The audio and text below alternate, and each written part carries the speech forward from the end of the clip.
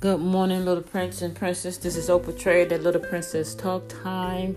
This morning we're going to talk about monetary policies, and tomorrow we will finish up on interest rate. We will touch a little bit on interest rate, and on Friday, I think everybody already know that the prime minister or the country's president, whatever he says, affect the market.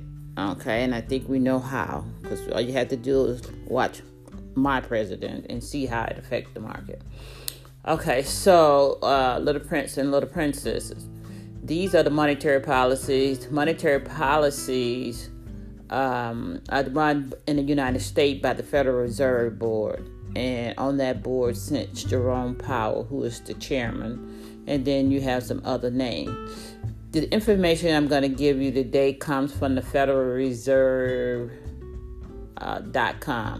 So I'm not going to be able to tell you all that information that is there. So I'm going to try to tell you how to apply it, some of it, and tell you exactly what it means.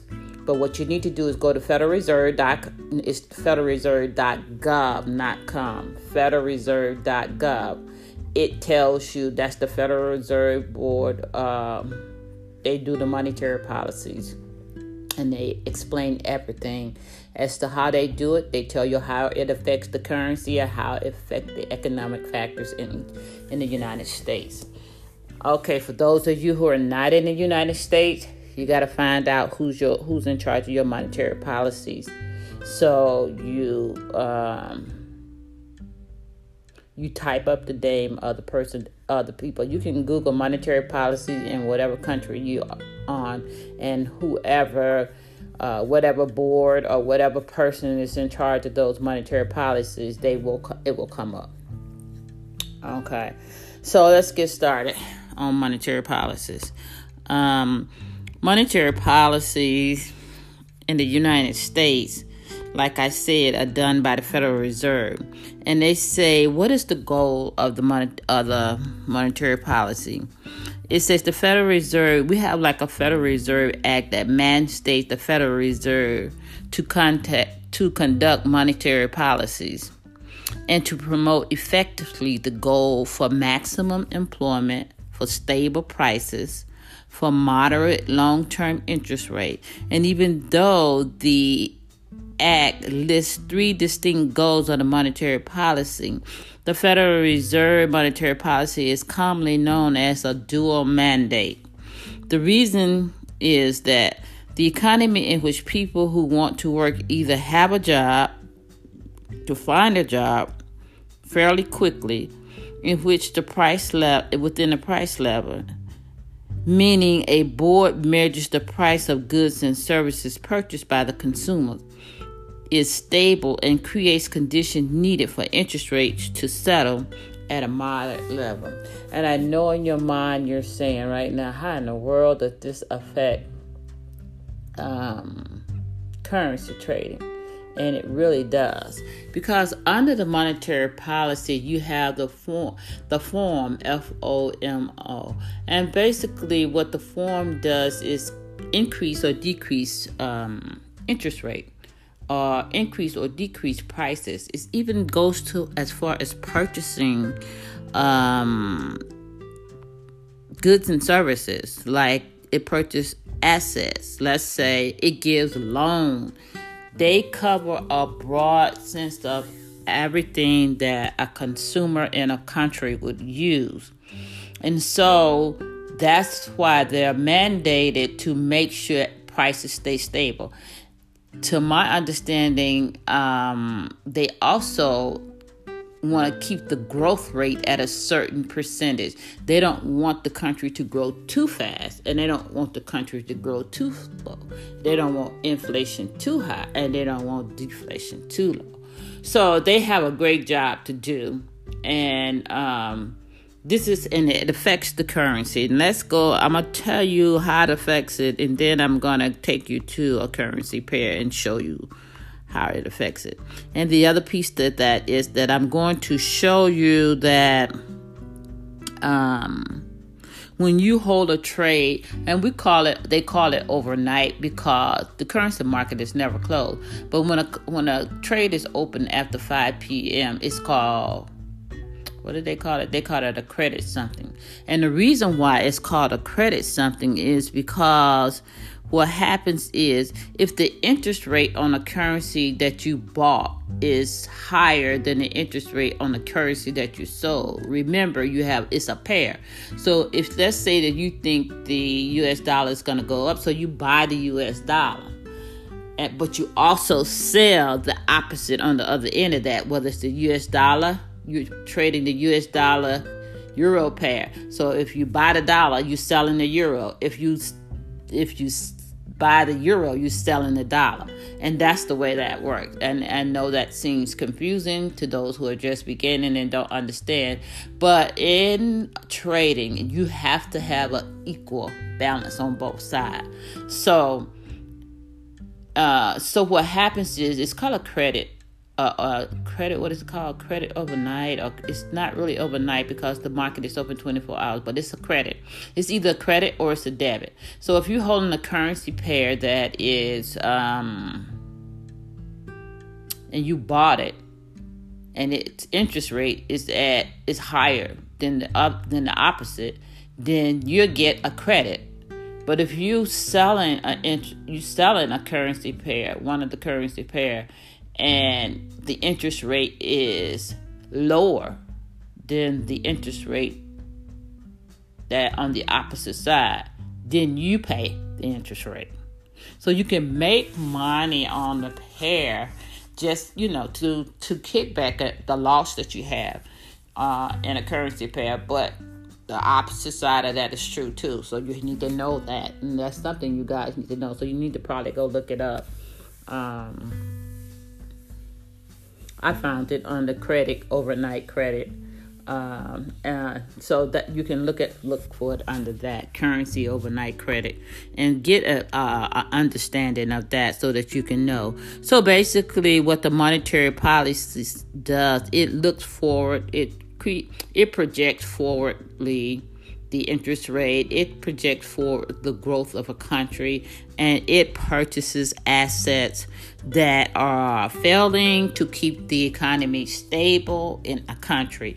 And this is not just in the United States, this is around the world.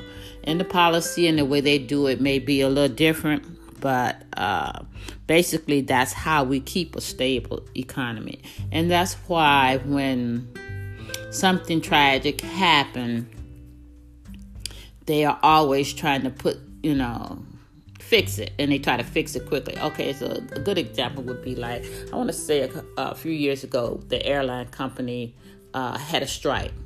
So the president needs to go right away and talk to the airline, see what the problem is, and see can they fix it, because that's considered a unstable event in a country, and it affects the country's economy, and it affects the country's reputation. It affects the country's interest rate. It affects in so many ways, and that's why I said the president. And I guess I might as well include the president. So when the president speaks and say, "Hey, we're not making it.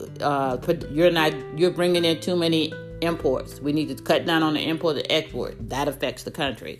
So you have to look at these things before you trade, or you begin to trade for the day, or if they scheduled to happen in the middle of the day, you need to stop your trade and look, or either you need to wait until after they do that to get into a trade.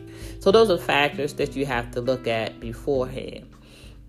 The other piece to that puzzle is they do a lot of things, and there's a lot of entities up under it. I'm not going to try to go through everything, but now the next thing I'm going to do is give you an example. If you were trading the USD dollar and the Japanese yen, and let's say, for instance, that the US dollar was 2%, and the Japanese yen that you were selling is 0.5%, it's 0.5%. Okay, so it's 1.2% lower than the US dollar. So if you were buying the dollar and selling the Japanese yen, then you will get a credit if you left your trade open after 5 p.m. is what they say. If you left your trade open after 5 p.m., then you will be due a credit of 1.5% of the amount of money that you're trading. And guess who's gonna pay it? It's the person who's selling the USD dollars. So you had to purchase it. You had to purchase the buy from them. They had to sell in the opposite. And so basically they have to pay you. And then you could be on the opposite end. Let's say you're selling the USDR. You're selling the Japanese yen and they're buying the dollar. Then you pay. And that's how it works. And so most traders in currency are day traders. So they try to close out their position that they have before 5 p.m. And that's why I say you don't trade all day long.